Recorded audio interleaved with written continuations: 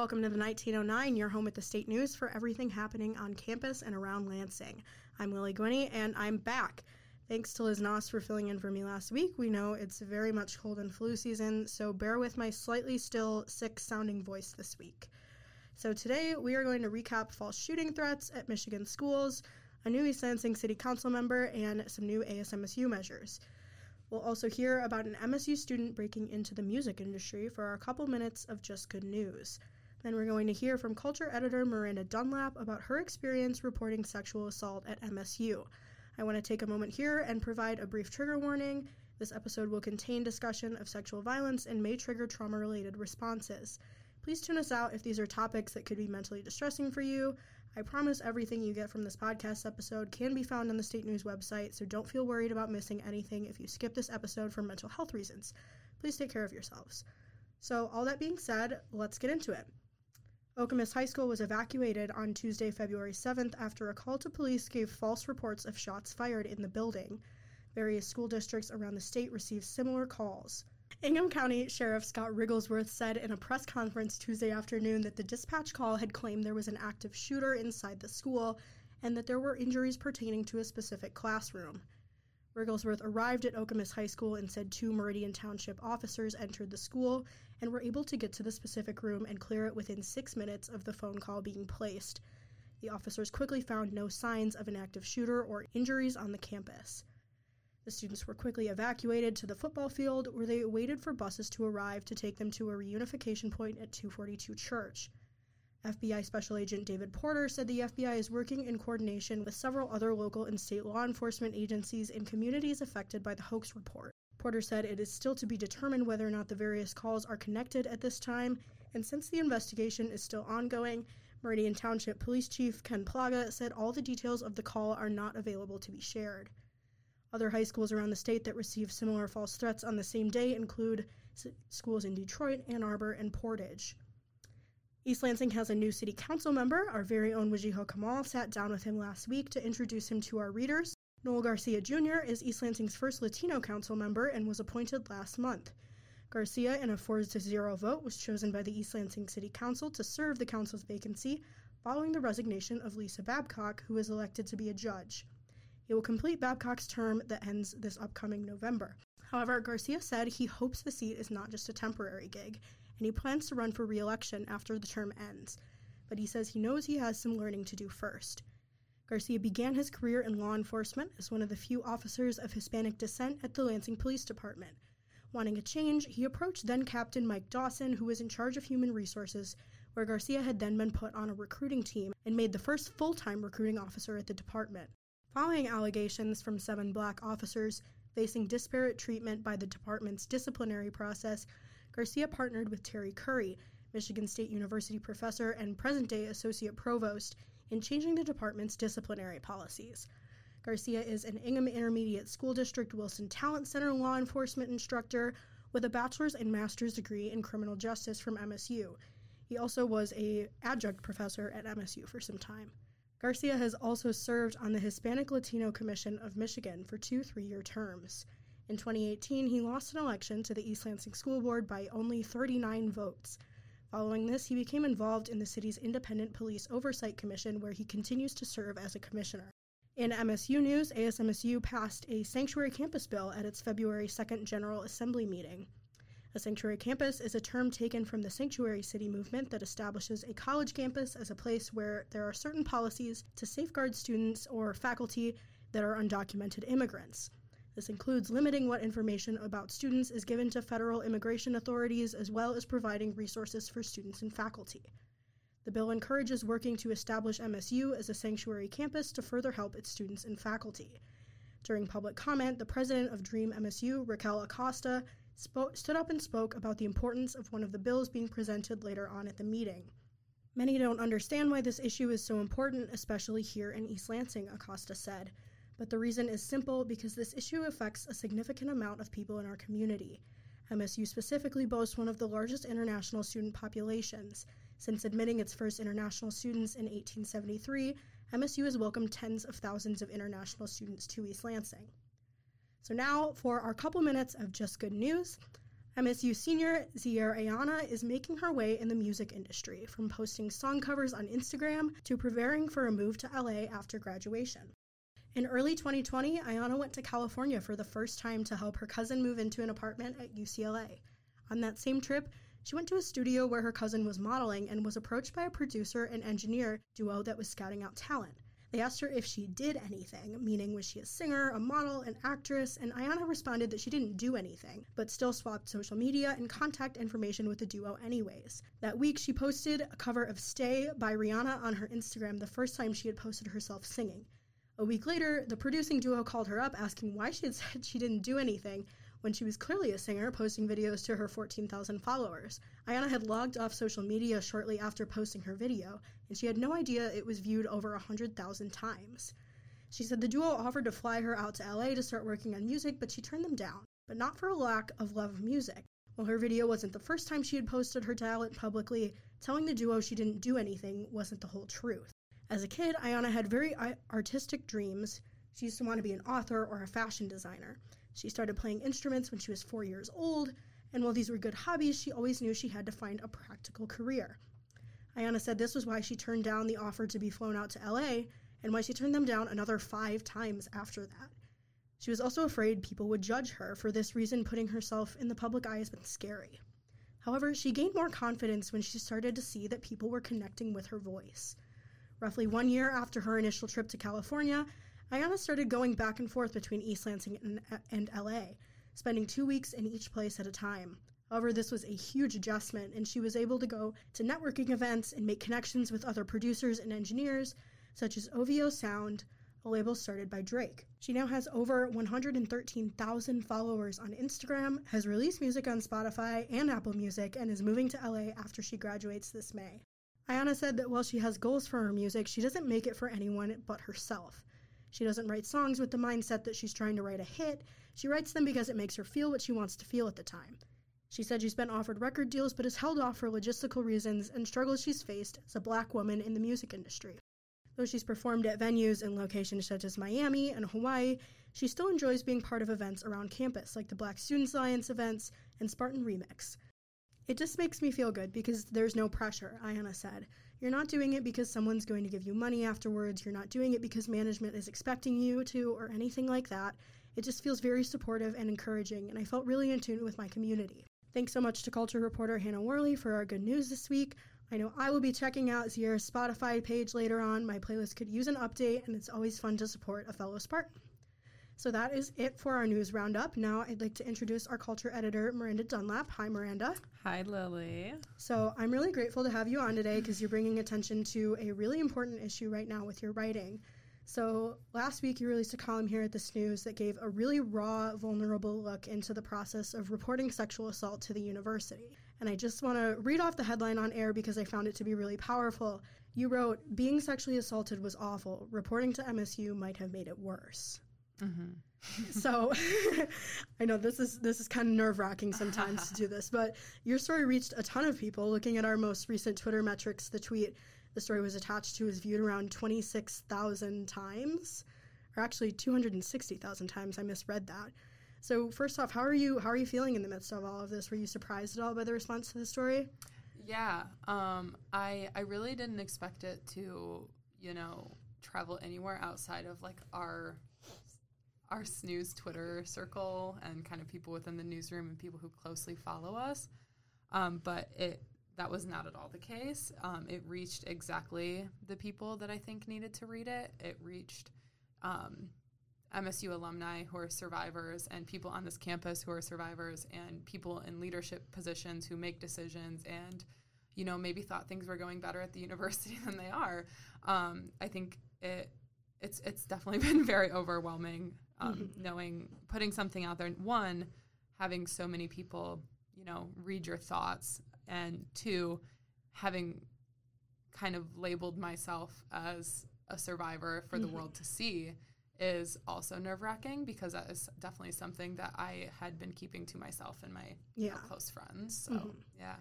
So one of the things you describe in your article is hitting this sort of point of realization that you couldn't stay quiet anymore about your experience with the Office of Institutional Equity, or OIE.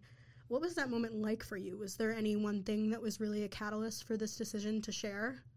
Yeah, I mean, because throughout the reporting process, there have been, points where I was feeling good about what was happening. Particularly, those were the experiences that I had with the Center for Survivors. I have a therapist and I have an advocate there, both of which are, on my side and are with me throughout the entire process. And so there were points in the beginning where I was like, this is really great.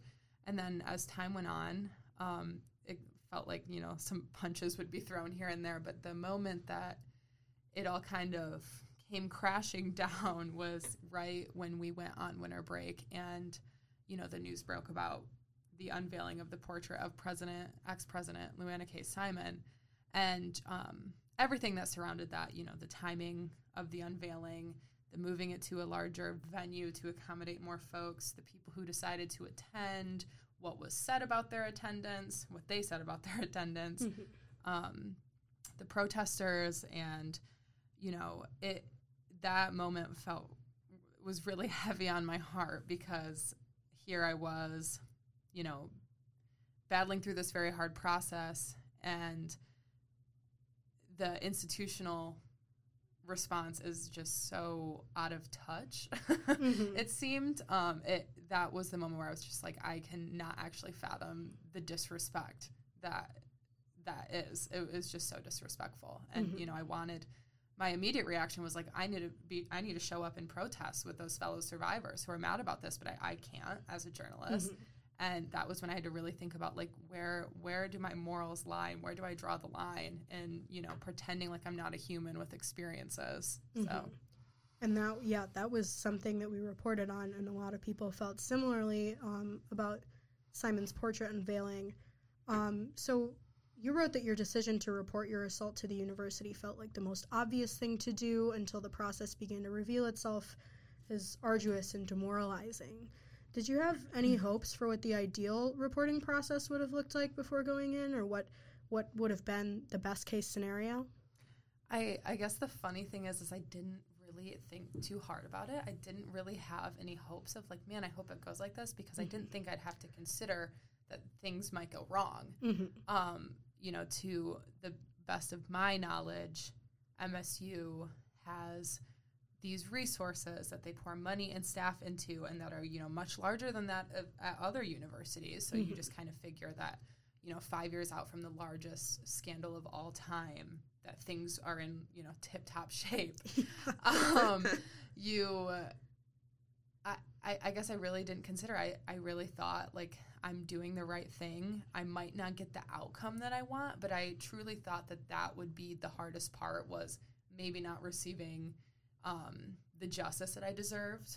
But I did not think that, like, the throughout would be a process that was filled with so many, just, like, very disheartening experiences. Yeah. And one of the bigger things you wrote about was this sense that MSU's entire policy surrounding RVSM incidents is to fail survivors and then learn from those failures, but never to really make the necessary changes to prevent future harm. Is there anything you want administrators to know about how OIA's handling of sexual assault reflects on the university and the campus community? Yeah. And there's a lot I could say here, because obviously that is not their written policy, but it's definitely, in writing my column, I was reading all of the things that the university has said about their process and their improvements, and that really, stuck out to me as, this sounds really great on paper, but then you think about, okay, we're constantly learning from our failures, and then you realize who's being failed. It is the people who are hurting the most. And that, I guess that was like a striking realization to come to, was that, like, if I write about this and I put this out there, like, this will hopefully be something that they learn from, right? But, yet again, someone else had to go through something very hard and difficult and hurtful in order to have changes be made. And I guess the second part of your question, anything I want administrators to know about the handling, is just that it's not, on their side, it's like it's a bureaucratic process. On our side, it is pain and experiences that are hard to think about, and we don't necessarily enjoy that we have to think about this every day in order to like go through with the process and seek justice, but that's the truth, because that's kind of, like I said, it's ingrained in us that reporting is what you should do when something like this happens. So I guess just I hope that the biggest takeaway was, one, institutional behavior does have an effect on survivors personally, even if it doesn't seem personal. And two, the communication directly from the OIE has the potential to be very triggering and very hurtful if not done correctly, both of which I experienced. Yeah, and so that's actually what our next question is kind of about, is you described what it was like to get this very coarse, very insensitive correspondence from your university-appointed investigator. And can you tell us a little bit more about why it's so important for correspondence like this to be conducted with care and sensitivity? Yes. That was definitely the part that I was most nervous about writing, because when I received the follow-up email, weeks after my last communication with the investigator, just in the middle of the day, no trigger warning, the subject heading says statement attached, or here's your statement, and you assume that you open the email, it's going to be a PDF file of your statement. You don't assume that the email is going to contain very explicit follow-up questions about the assault. Yeah. Which it did. And so when I was writing about this, I, took a step back and thought for a second, like, are people going to think I'm just being whiny about this? Like, is this something that I just have to suck it up and deal with? And then that became an absurd thought to me. Like, if that is the status quo, that should not be. Nobody, no, it's like I said before, these communications have the possibility to be very, very triggering. And for someone to just, me receiving that email and me opening it was me thinking, okay, I'm on to the next step in this very long process. You don't think it's going to be something like that it shook me up for the rest of the day. I didn't know how to respond to the questions. We conducted our first, I gave my statement over Zoom, so I was seeing that person face to face. I knew it was coming. I knew that I was going to be asked follow-up questions that day.